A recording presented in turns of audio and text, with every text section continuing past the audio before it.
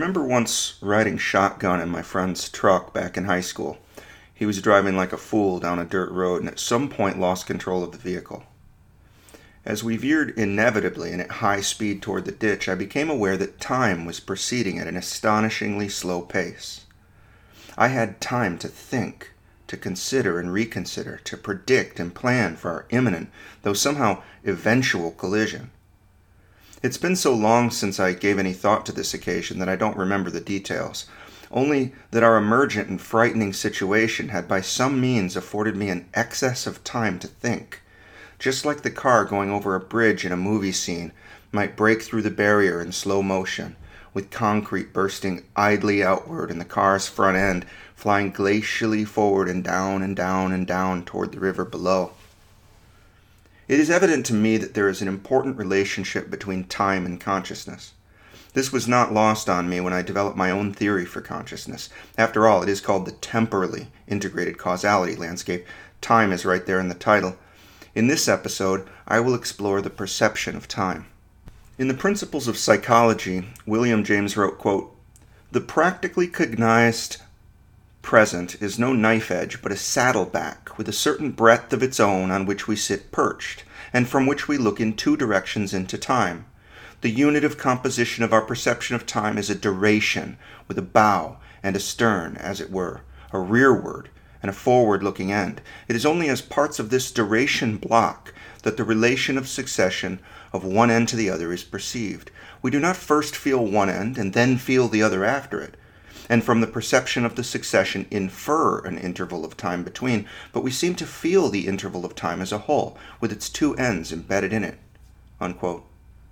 James wrote later in the same chapter, quote, "If the experience be what it roughly seems, we have a sort of special sense for pure time, a sense in which empty duration is an adequate stimulus, while, if it be an illusion, it must be that our perception of time's flight in the experiences quoted is due to the filling of the time with, and to our memory of a content which it had a moment previous, and which we feel to agree or disagree with its content now.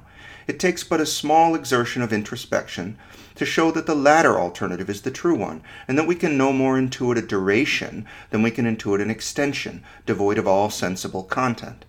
Just as, with eyes closed, we perceive a dark field in which a curdling play of obscurest luminosity is always going on, so be we never so abstracted from distinct outward impressions, we are always inwardly immersed in what Wundt has somewhere called the twilight of our general consciousness. Our heartbeats, our breathing, the pulses of our attention, fragments of words or sentences that pass through our imagination, are what people this dim habitat. Now all these processes are rhythmical and are apprehended by us as they occur in their totality, the breathing and pulses of attention, as coherent successions, each with its rise and fall, the heartbeats similarly, only relatively far more brief, the words not separately but in connected groups.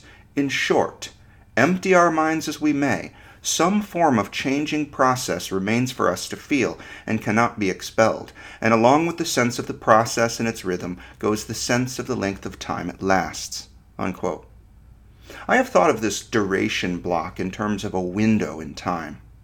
No matter how hard I might try, I cannot fail to see a bus crossing an intersection up ahead of me as motion unfolding before my eyes. I do not and cannot perceive the world as a series of still moments in succession. I actually see the change. So what James describes as a duration block, a section of time over which we experience, is self-evidently true, whether true as a matter of fact or true as a matter of illusion. My framework for consciousness, the temporally integrated causality landscape, TICL, requires such a duration block because causality necessarily occurs over time. The leading knife edge of the present is insufficient to produce consciousness, because consciousness is composed of dynamic contents that exist from a sustained point of view. According to the TICL, a large integrated system exhibits some non-zero level of temporally integrated causality, TIC, across all of its neuronal elements. Within that, some elements have a higher level of temporally integrated causality among themselves. These subsets of elements are called subsystems. The system experiences the dynamics of these subsystems within it. one subsystem might be diminishing in TIC, as another is rising in TIC. From the system's point of view, some conscious content is receding from view or diminishing in volume, just as some other conscious content is beginning to emerge. Conscious experience is always changing, and change requires at least a little time. In meditation, with a focus on the breath going in and out, one can attempt to attend solely to this rhythm and disconnect from all else, all thinking and self-reflection, to cease being conscious of being conscious, and be just plain conscious. If one is able to achieve this, some flow of meditative experience might be had, broken only upon the occasion of self-reflection or the intrusion of some other evidence of self. Under such special conditions, is it possible, against James's intuition, to simply experience the pure passage of time without content? I get the feeling that if I could do so, then I would cease altogether to exist. But how can time pass? What thing is time but the changes that occur as it is passing? What matters for the measure of time is the comparison between different events which continue to occur in the world. If the faucet drips once for every 3 times the light flickers, a rather creepy scene I've just conjured, we have a measure of time in units of drips and flickers. Perhaps to round out this example, the psychopathic killer descends the stairwell to menace his victim once every 4,000 drips or so. In a windowless room in utter darkness save for the dangling light bulb overhead and a single buzzing housefly in its orbit, there are evidences of time's passage. The victim senses his own breathing in and out, the rapid pacing of his heartbeats, drumming away the interval before his captor descends again into his dungeon. Leaving our creepy horror basement scenario, let's consider the matter from a more mundane vantage point.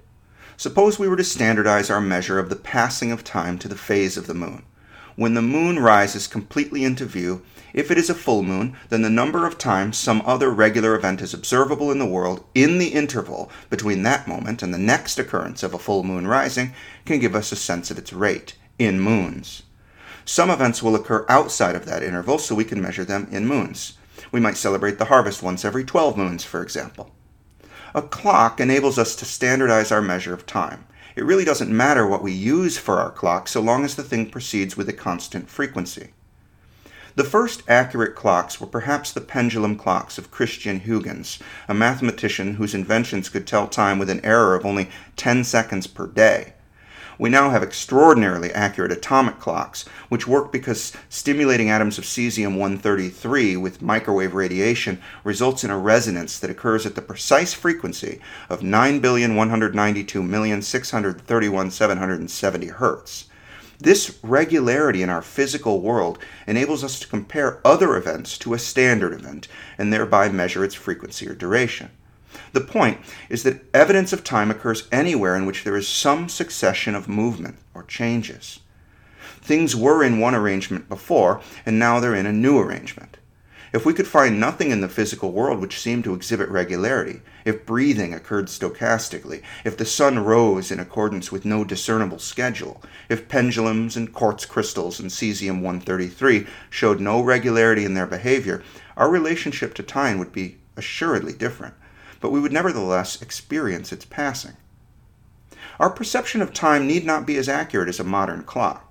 Indeed, human beings are limited in our capacity to compare and contrast intervals of time in the laboratory.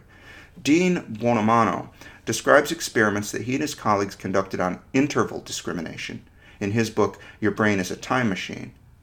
He writes, quote, "We used a standard interval discrimination task in which subjects heard 2 different intervals and were asked to decide whether the first or the second interval was the longer. In this task, each interval was bounded by 2 brief tones. Thus, the first interval might consist of the 2 tones separated by a standard interval of 100 milliseconds, while the second, so-called comparison interval, might consist of 2 tones separated by 125 milliseconds. The difference between the standard and comparison interval, in this case 25 milliseconds, is referred to as delta t. If presented with intervals of 100 and 125 milliseconds, the participant always correctly identifies the longer interval, and we can conclude that our internal timer has a resolution of better than 25 milliseconds. By varying the value delta t, it is possible to estimate the precision of brain timers. We first estimated the threshold of subjects on standard intervals of 50, 100, 200, and 500 milliseconds. The first thing to note is that these thresholds were very different for each standard interval. This is a general property of how humans discriminate stimuli of different magnitudes. You can probably tell the difference between two objects that weigh 100 and 125 grams, but not between objects that weigh 1,000 and 1,025 grams. Generally speaking, what matters is not the absolute difference between the two stimuli, but the relative ratio between them." Unquote. Neurons fire spontaneously at certain frequencies. They oscillate. The oscillations are not precise, but in the aggregate could provide good enough timekeeping for our evolved purposes. According to the TICL, the dynamics of coexisting subsystems get their meaning in their relationships to one another and to the whole system from the point of view of that whole system.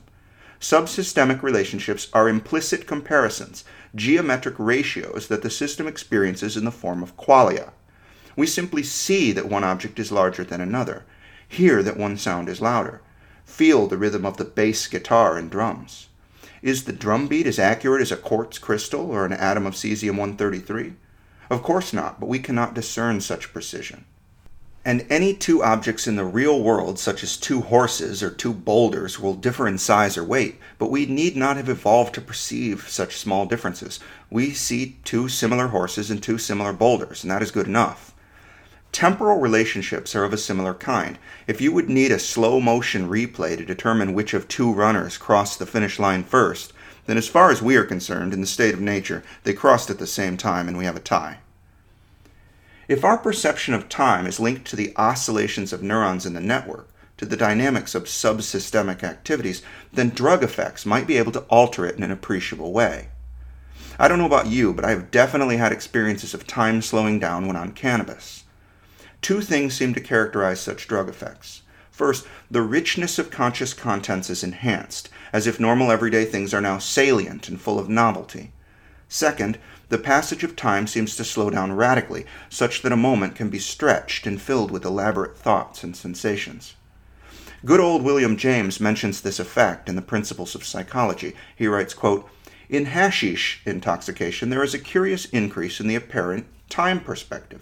We utter a sentence, and ere the end is reached, the beginning seems already to date from indefinitely long ago. We enter a short street, and it is as if we should never get to the end of it." Unquote. He goes on a bit later, quote, "If our discrimination of successions become finer grained, so that we noted 10 stages in a process where previously we only noted one, and if at the same time the process is faded 10 times as fast as before, we might have a specious present of the same subjective length as now, giving us the same time feeling and containing as many distinguishable successive events. But out from the earlier end of it would have drooped 9/10 of the real events it now contains." Unquote. The illusion of time dilation that occurs on cannabis might reflect an abnormal number and depth of contents. Our everyday schema would give us the sense that this could only mean that more time has passed in order to have made room for such richness. But looking at the clock, we see that not a minute has clicked by in the objective world.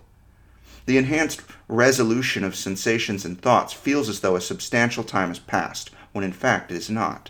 Dean Buonomano writes, quote, "The best studied chronopharmacological effect on timing in animals involves manipulating the brain's dopamine system.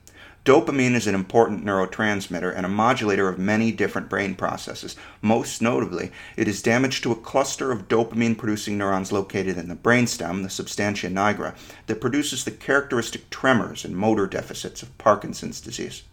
The Duke University psychologist Warren Mack and his colleagues have proposed that dopamine might alter the speed of the timing circuits within the brain. For example, his experiments have shown that after training rats with a fixed interval of 20 seconds, the administration of the stimulant methamphetamine, which among other effects increases dopamine levels within the brain, can shift the timing of lever pressing from approximately 20 to 17 seconds.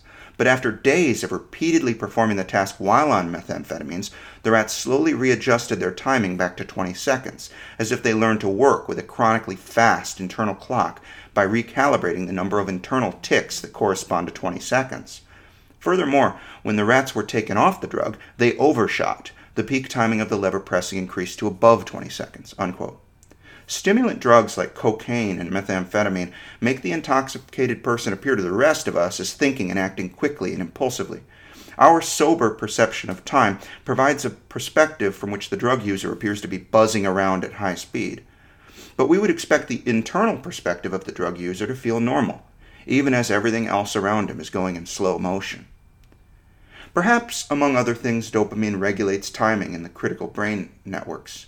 Undoubtedly, the real neural situation is more complex than that. William James also discusses the reverse of time dilation, as occurs when we are engrossed in something interesting. He says, quote, "In general, a time filled with varied and interesting experiences seems short in passing, but long as we look back. On the other hand, a tract of time empty of experiences seems long in passing, but in retrospect short. A week of travel and sightseeing may subtend an angle more like 3 weeks in the memory, and a month of sickness hardly yields more memories than a day. The length in retrospect depends obviously on the multitudinousness of the memories which the time affords. Many objects, events, changes, many subdivisions immediately widen the view as we look back. Emptiness, monotony, familiarity make it shrivel up." Unquote. If experiences as they are happening can seem to consist of objective time going either relatively fast or relatively slow, then we should expect some aspect of the thalamocortical system to be behaving differently in correlation with those experiences.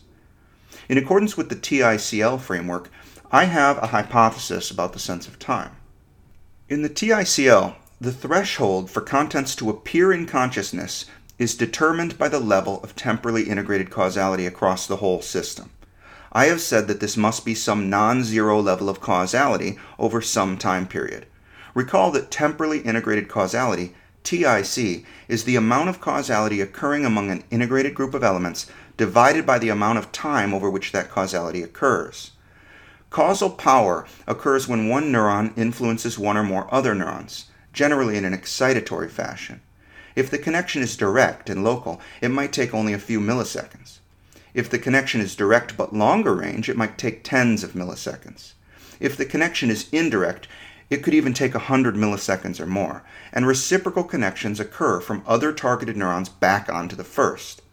Suppose that the entire integrated system has some non-zero level of TIC, with the denominator being 700 milliseconds. This means that any subsystem within the larger system must have a higher level of TIC within a time frame of 700 milliseconds. If it takes longer than that, the temporal frame is outside of the bounds of the system. The temporal frame answers to what William James called a duration block. I suggest that in this example, the 700 milliseconds is experienced as the present moment.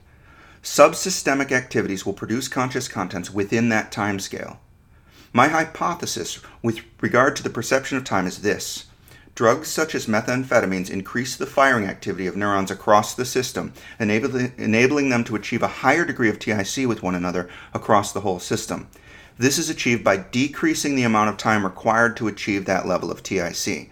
That is, the denominator is decreased.